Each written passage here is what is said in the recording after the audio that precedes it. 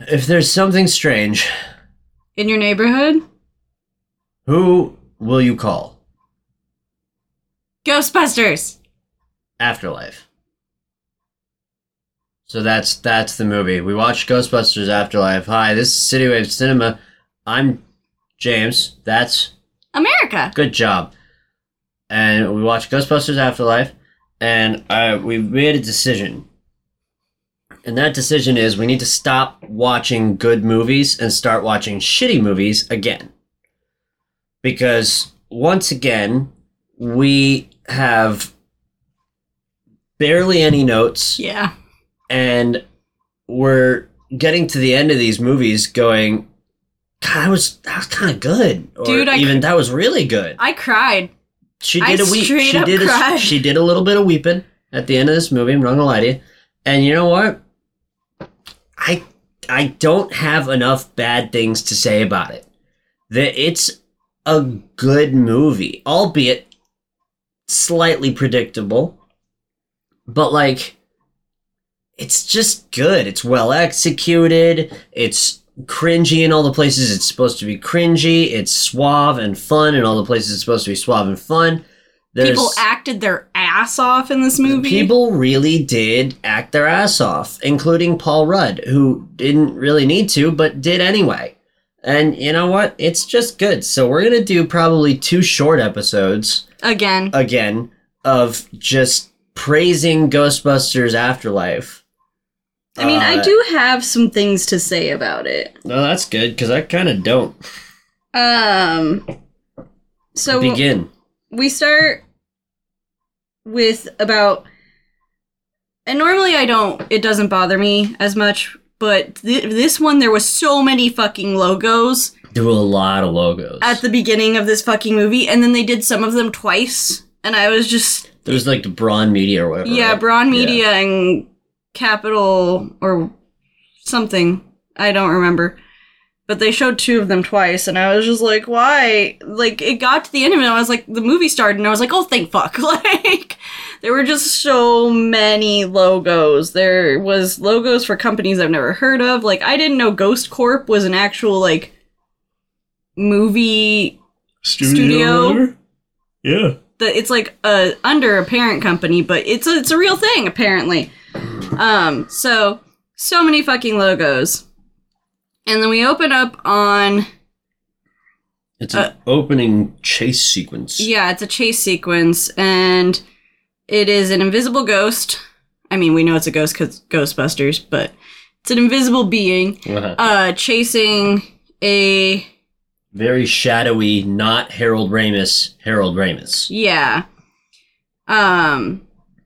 If you know Ghostbusters, a lot of this stuff makes sense immediately. If this is your introduction to the Ghostbusters movies, honestly, it's not that bad, but the context of having watched the first one at minimum is crucial in some places. Yeah.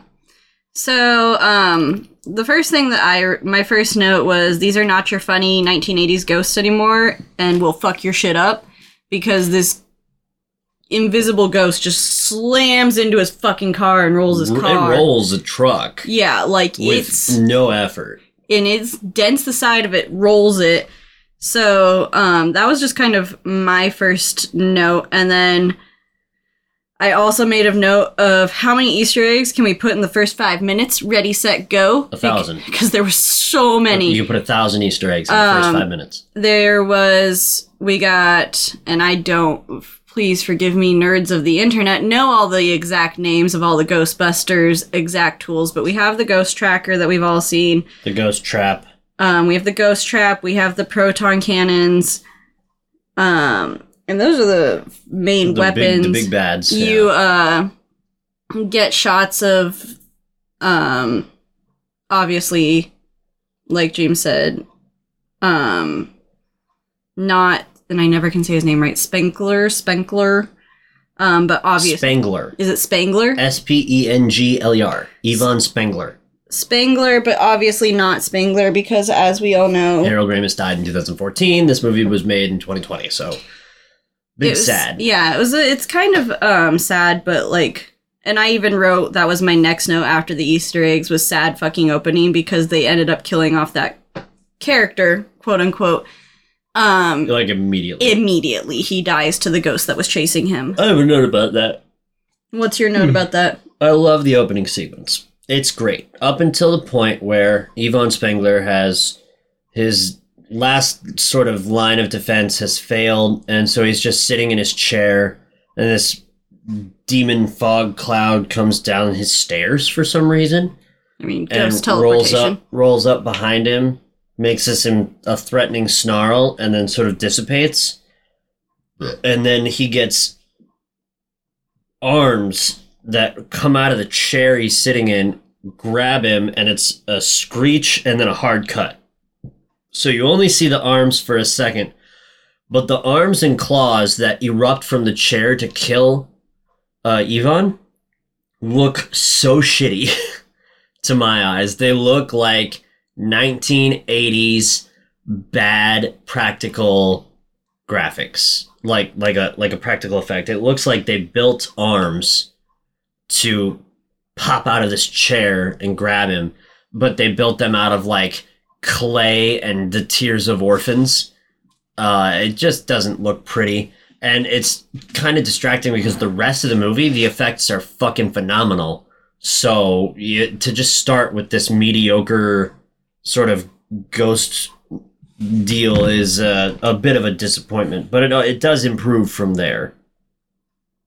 That's my note on that. Okay, that's fair. I didn't really notice it. So the only reason I noticed it is because they came out and I was like, did those like not render right the first time they edited the movie? Because they looked like claymation coming out of the chair and wrapping around him, and I was like, that just looks bad. It doesn't seem right. Whew. Sorry Heavens for to that Betsy. long pause. I had a yawn. Heavens to Betsy. Oh, you got me doing it too, god damn it. So we then cut To the future. Not that far in the future. We gotta go back to the future, Marty. Not that far. To like a few days later or some sort of something, to a Finn Wolfhard. Doing Finn Wolfhard things. Just being Finn Wolfhard at this point. Swearing at adults. I basically, later on I wrote this note, but I'll put it in now, is how to make money with your movie in the 2020s. Add one Finn Wolfhard. Add one love interest he doesn't have a shot with for any reason. And done. Done. Money. Oh, and add Paul Rudd. Paul Rudd's also in there. Paul Rudd hasn't aged in 30 years. He's a fucking mutant. So we have Finn Wolfhard. He's getting his hair cut by his mom, and his sister is causing the power to short out his sister Phoebe, doing her experiments. She's a scientist, in case they don't hit that over the head with, like... They, assault you with the science. She is a scientist. As she'll remind you later on in the movie, she is a scientist. Y'all got that? She's a scientist. In case you missed it those times, let me just run it by you again. Phoebe is a scientist. She's also 12. The family is struggling financially. They get evicted out of their apartment. Like immediately, too. Which is fine, because turns out their grandfather just died and they inherited his old house. Which is... in Oklahoma. And worse than the place they're living in. By a long shot. But, like a huge long shot. So they end up packing everything up, driving to the middle of bumfuck nowhere, like Oklahoma. small town USA, as small as you can practically make it. I wonder if that town exists. Let me look real quick. Summerville, Oklahoma. We get this funny line as they're driving up of classic teenage things of like Finn, whose character's name I don't really remember because it's just Finn Wolfhard, going, there's no bars here, and his mom has a funny line of like, there better be a bar, which I like the mom. I think she's funny. Her quippy attitude is great. She's not a great mom. That's funny because I immediately made a note and I was like, oh, good. The unfortunate mom who can't make ends meet, super good, also would like alcohol. We're just hitting every trope. And we pull up to after a small tour of the town, pull up to the farm, if you can call it that. You can. You shouldn't, but you can. There's a Bible quote written on some metal scrap on the outside of the house. A Revelations verse that's very apocalyptic. Most Revelations verses are. That's true. I find it always interesting in movies that are more like not necessarily standard Christian movies, when they put Bible quotes in there, especially because like most Christians don't believe in ghosts or the like spiritual, like I guess like not, they do believe in the spiritual plane, but like they don't believe in ghosts or any of that sort of thing. So seeing a Bible quote in there is always just really interesting because it just shows that there are different perspectives on the world. I also, this is my note that says, if you can't already tell which Ghostbuster she is descended from, you are too young from this movie. Like, if you can't figure it out in the first 10 minutes who their descendant, like who their ancestor is, please. You don't deserve it. Please go. Please make your exit, watch the first movie, and then come back and talk to me. So we pull up on the house. The house is pretty much a wreck. It's this old farmhouse that hasn't been taken care of. There's no farm. There's no plants. There's no animals. It's just a farmhouse. And we get some more, like, just more insight into this really dysfunctional family. A truly like dysfunctional family. The mom is, like I said, not a good mom. She's not very uplifting to her children. I think she tries. She doesn't try hard. But I think she's got an attitude and kind of like a chip on her shoulder that... My dad hated me, fuck everyone. Yeah, basically. I mean, she doesn't... I think she loves her kids, but she doesn't know how to, like, really be a parent. No. And then we get this first of many earthquakes. A fun little Richter scale adjustment. Yeah, which brought up a question. How do you properly hide from an earthquake? What is the actual... It just changed recently. Proper I'll do a quick advice. Googling for you. Because James said under a table is better than a doorway. I just said they were closer to the table, so it's a better option fast than a door frame. I say always door frame. No matter what. I think that's the best place to be. It's the most structural place in the house. Okay, I'll do a Google. You keep going. Alright, so we get this earthquake, and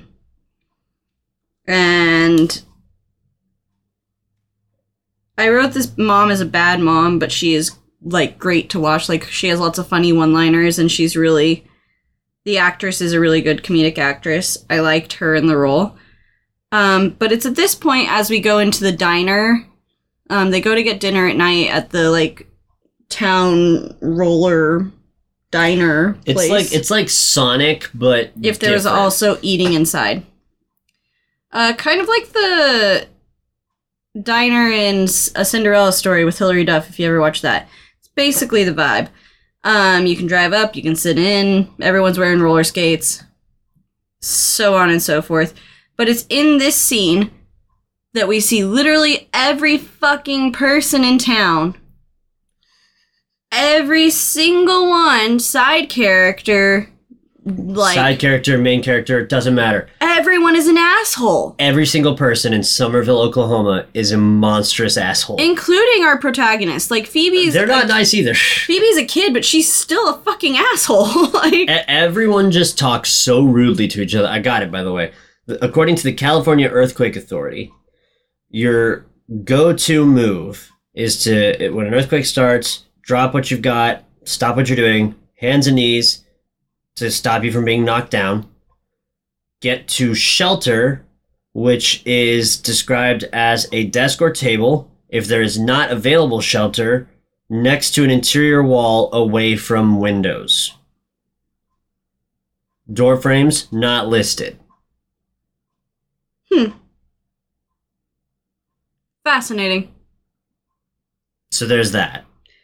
Do not do what I did in my first earthquake, which is to stop what you're doing and just look at your friends that are in the room and not do anything. That's not appropriate earthquake emergency reaction.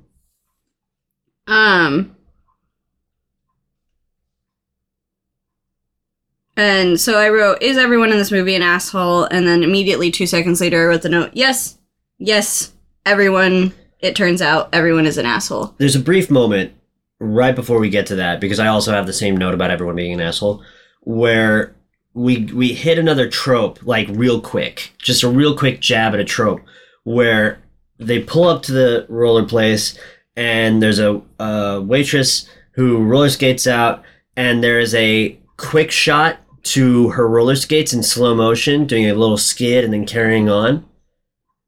And then it's a cut to like the back of her head. And then it's like, it's there for like a beat. And then it's a cut straight to Finn Wolfhard. And I was like, the classic rollerblade action shot equals boner move. And that's exactly what happened. Finn ends up in an attempt to get closer to the girl, applying for a job at the roller diner. It's not the worst idea. And immediately gets the nickname of Casanova around town because he does bad flirting and swings so hard. He swings for the fence. I won't say he misses, but he does swing really hard. He hits like a ground rule single, swinging like it's gonna be a home run. We then get our food, go home, and we're just chilling in Phoebe's room. And a ghost knocks over her chessboard. And I made the note of, even the ghosts are assholes. Yes. Because her whole chessboard's like set up, all the pieces are where they go, and just off the table and just knocks it down. throws that motherfucker down. And then we cut to Finn, who is out in the barn, and we get the world's best tease. And I will say, like, it is exactly that. It is a tease in every literal sense of the word, because for 2 seconds... You get a flash of the logo of the Ghostbusters logo of Ecto One. You get to, like, the just flash, and then Finn's flashlight dies on because his phone dies. I had a note about that. This is how good this movie is. My most nitpicky note is in this scene, he turns on his flashlight, and what they did in post-production was they added the iPhone camera shutter noise for when his flashlight turns on. And I was like, that's not the right sound. Is that not what the sound it makes? I don't think so. I think it's the camera shutter that it sounded like. Turn your flashlight on. I'm turning my volume up, too. We're doing science. Yeah, that's just a little click. But also, to be fair, I updated my phone. That's true. We did just update our iOS. So I don't know what it was. Let me see if it matches. We'll just take a picture.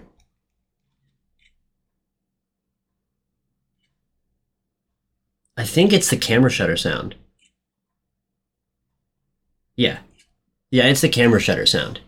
They put the camera shutter sound in post, which is like, kudos to getting an iPhone sound, but also you could have gotten the correct iPhone sound. And I mean, that's a testament to how good the movie is. That's my biggest complaint, like, thus far, is that they just straight up used the wrong iPhone sound. And that's such a nitpicky thing. No one gives a fuck whether or not they use the wrong sound. They don't give a fuck. I give a fuck because I'm a complainer. We then cut to the next morning, where Phoebe, for some reason, has decided, like, let's see what's going on here. And just moves one chess piece and then goes to school. Which also... No, because she sets the chessboard up on her nightstand the night before, wakes up to a piece moved. Oh, I missed She wakes up, yeah, so she opens her eyes and is looking directly at the chessboard, and a pawn of the white pieces, one of the pawns is moved up 2 spaces, like an opening move in chess. Okay. And so she thinks to herself, that's fucking weird, and then moves the knight. Starts a game of chess. So she goes to school, which I really wish I had the ability to write it down, but I want to look it up really quickly because it's the most accurate quote about the American education system that I've ever heard in my life. And I need to quote it. Oh, is it just a mockery of the public education system? It's something... It was just so good. I need to look it up right now because I just want you guys best movie quotes from... Hang on, I'm scrolling.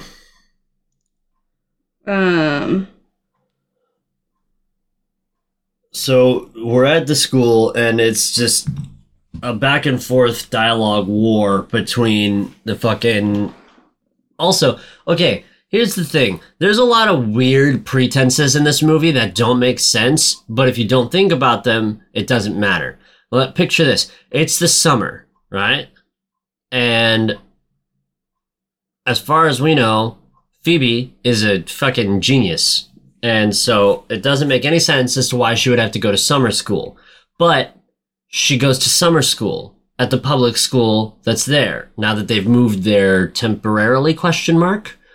In the meantime, her brother, who we don't know really anything about other than he is horny, has applied for a job. And we don't know it yet. We find out later, but he lied about his age. Said he was 17. He's 15. Gets the job at the burger joint to pursue his love interest. And it's the summer. So he's working. That's fine. That's a normal high school thing to do when it's the summer, is to get a job for a quick buck and work. And she's in summer school, which I don't super get. Because in my eyes, right, and this is just a personal take and opinion, if you're that kind of genius, you're really good at like geometry, physics, all sorts of sciencey stuff, and you want to continue learning about stuff, you don't go to the public school, you just go to a library and snag some textbooks from higher education, right? Like, if I was a genius and I wanted to pursue some advanced study of something over the summer when I'm not in school, because why would I be in school? Because I'm too smart to be in summer school.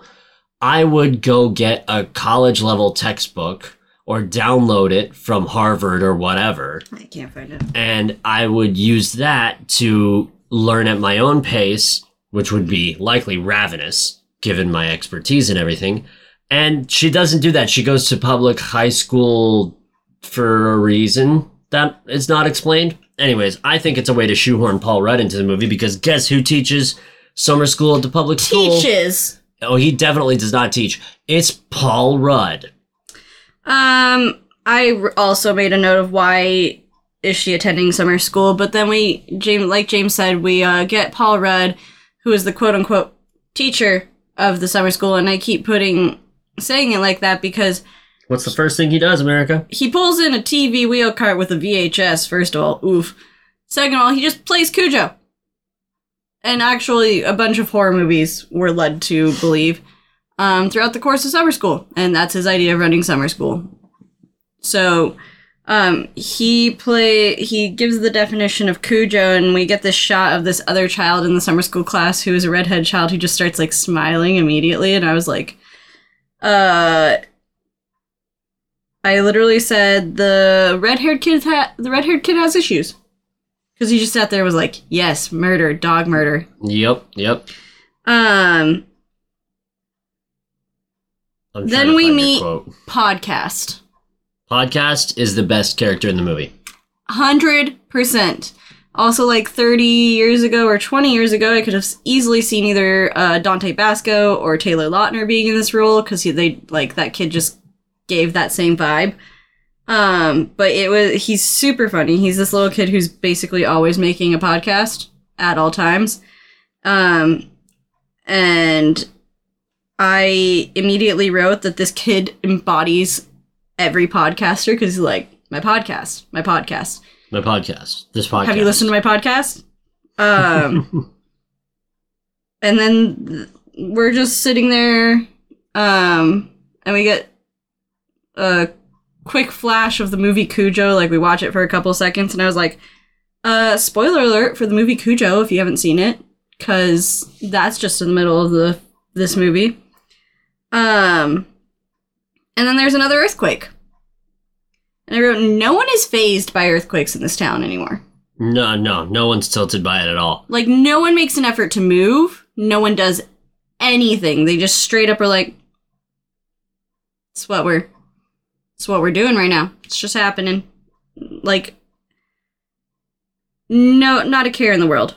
I also then wrote that nerds flock together because we follow Phoebe into the teacher's office, and he has a seismograph and is charting the earthquakes and how they differ from normal earthquakes, which would be volcanic or tectonic plate shifts, and how the seismic lines are different on the chart. Yeah, the pattern just doesn't make any sense. Because it has, science, blah, blah, blah. Basically, the pattern looks different than any normal known earthquake, so why would it be doing that, and what's causing it, is basically the short and long of it. And they immediately become friends because nerds flock together. We like our people. Our people make us feel safe. Oops. What are you doing?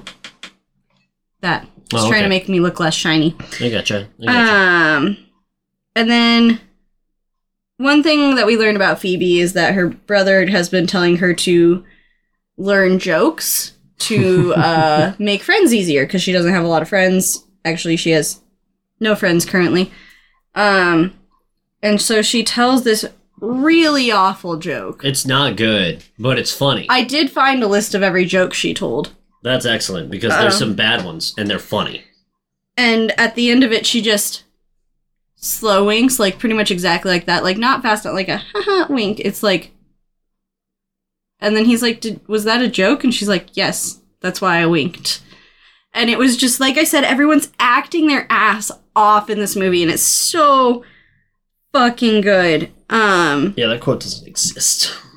I know, it was... It's a shame. It was such a good quote, and I'll have to, like, go back and watch it and tell you guys. Maybe I'll do that. I liked that wink so much that my note about it is that wink was, in fact, incredible and should count for a full 10-star review. It was just such a good moment. Like, in awe and impressed. I also would like Phoebe and Sheldon Cooper to meet, because I just wanted, they're either going to love each other or hate each other, and I think either way it would be an incredible thing to watch. So, somewhere in my future, I would like somebody that to make it happen. Spend the millions. Which is funny, because James later found out that this actress McKenna who plays Grace. Phoebe has been on Young Sheldon. Yes. So, in some universe, they have met. And then podcast ends up walking Phoebe home after Big their Gallivant. day at summer school, and they went to the mountain and saw the... They really went all over. They went to the mines and Well, saw actually, no, they didn't go to the mines first, did they? Hang on. Yeah, they went, because he showed her the movie theater, and then he was like, Oh, yeah, "You I've don't got to believe go in show ghosts?" you something. Yeah. And then they got his little motorized scooter bike and went all the way to the mining mountain. all the way to the mine, checked out the doors, and then left to go home, and now we're where you are. Yeah. I wrote, I fucking love podcast, and the young acting in this film is phenomenal, which was basically... Lots of really talented kids. Which was basically that whole scene was just... Podcast has really great one-liners, and he's super funny. And the kid's a cute kid, so it all works very well. And then we cut to Finn Wolfhard. Is that when he was doing? Yeah, he's working on the car. And I wrote, does everyone in this family have some sort of engineering ability? Yes. Because, like, Phoebe makes all of her inventions, and then Finn Wolfhard's out here being a mechanic. Like, can you just inherit engineering brains like that? Yes.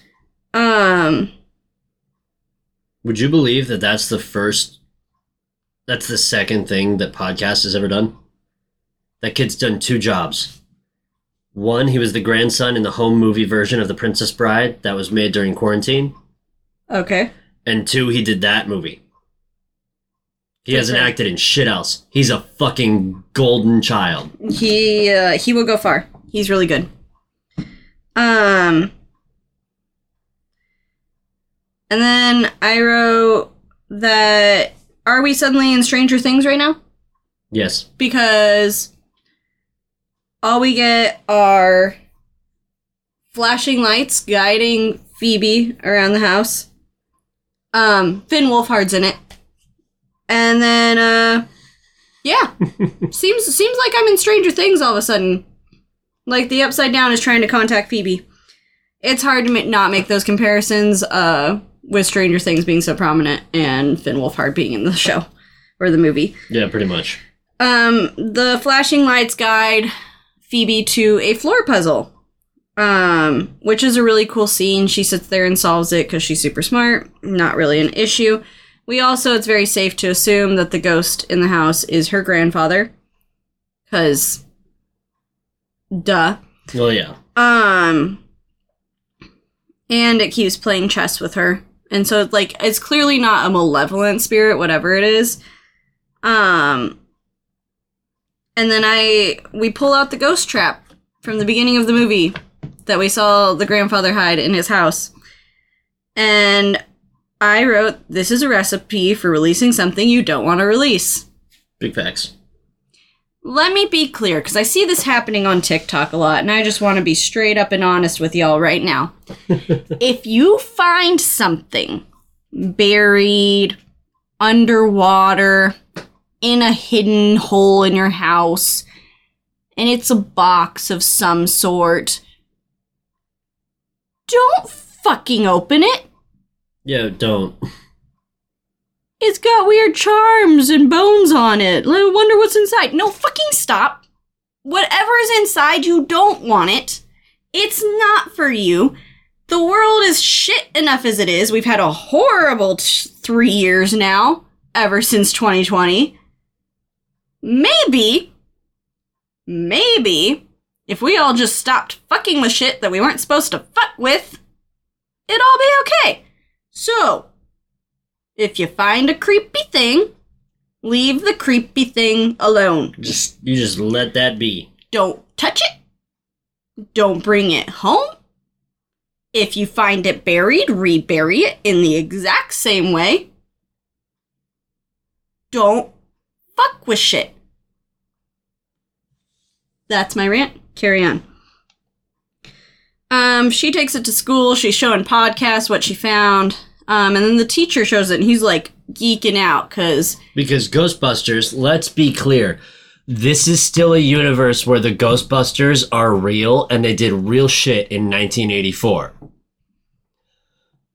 Shit that people saw on the news. Yep. So people know that ghosts did exist. It's hard for me to wrap my mind around the fact that it's a common thing for people to believe and understand that ghosts exist and have quantifiable evidence of the fact that ghosts exist at all. But then I have to remind myself that this is in fact a Ghostbusters movie, and that was a televised thing in the 80s that happened for real, and Ghostbusters was a legitimate company that did legitimate things for real in the 80s. And so it totally makes sense that Paul Rudd's character would stand there and go, holy shit, a ghost trap. That's the coolest shit I've ever seen in my life. That was so hype in the 80s when I was a kid, and they did the ghost busting stuff in New York. That was crazy. It was insane to see. I can't believe you got this sick of a replica. And in the same breath of every Gen Xer talking to every Gen Zer, the kids just look at him and go, huh? It's unfathomably funny. It was just what? Why are you saying these words? And so he goes and he pulls up YouTube and shows them old clips of the Ghostbusters ads and the newscast and everything of them saving the world. And they're all they get really hype about it too, because like I said, nerds nerding over other nerd shit. It just kind of is what happens. But then, gonna refer you just previously to my other rant of not fucking with shit. They go outside and decide to pop this baby open. They're gonna pop open the trap because the teacher held the trap and it was smoking. Little S ghost us and sneaking out there, and they're like, you know what would be great? If we fucked with it. If we let the ghost in the ghost trap out. Yes. Let's do it, right? Sounds like a good time? I think it sounds great. So they take it outside, they hook it up to, because it needs power. It's been under the floor for some amount of time, so it's not charged. So they go try to jumpstart it with the school bus. And I wrote, he is a bad teacher, but he is great. Wonderful human, terrible teacher. Super funny. Please don't ever let him near your children. I cannot help but wonder how much of his dialogue was scripted, because he did have a line about science being punk rock and that it was what was it? What did he say? A safety pin through the nipple of academia. Yes, that's exactly what he said. So you wrote your quote down. I wrote the quote down. James wrote his favorite quote down. I did not write mine down. And I thought, that's one of the funniest things I've ever heard, and I never want to hear it again.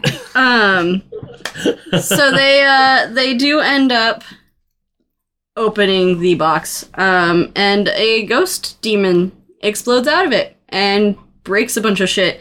And he says, we need to leave. And Phoebe's like, you're an adult. And he's like, yes, I'm an adult. Who is liable? Let's go. And I was like, the writing in this movie was just so good. It's a thing that, and you know what's funny is this shit was written by Dan Aykroyd and fucking one of the other guys. God damn it, who wrote the fucking thing? It was the person that died. Was it written by Dan Aykroyd? And that's what you told me. So I was like, he was working on this Gil before he Kenan, died. Jason Reitman, Dan Aykroyd, and Harold Ramis. Yeah. So he was working on this movie before he passed away. Well, no, okay.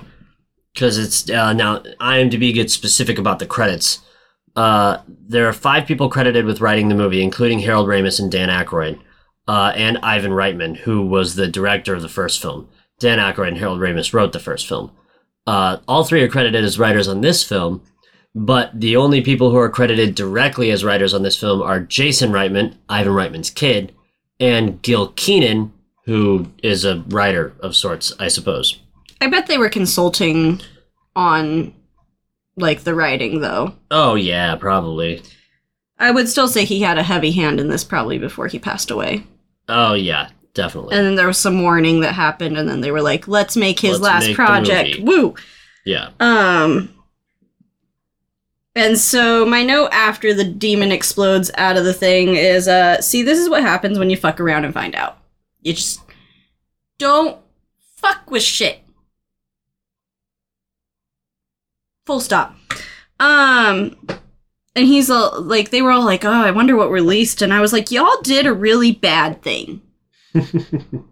Your grandfather died protecting whatever was in that to make sure it didn't get out. And y'all just let it out. What I do love about this movie, though, is that there's no, like, catty nerds or, like, one-upping nerds. Like, all the nerds just have, like, a really mutual respect for each other and their abilities. So, like, Podcast doing his podcast thing, Phoebe and her inventions, Finn and his mechanic skills, the teacher and all of his knowledge. Like, they're all just celebrating each other anytime they do something, which is just so rare to see. There's not any competition or bitterness. They're just like, oh my god, that thing you did was really cool, and I did this really cool thing, and it's just really nice to see. Then we get this really awkward time of the teacher, whose name Gary Gruberson. There it is.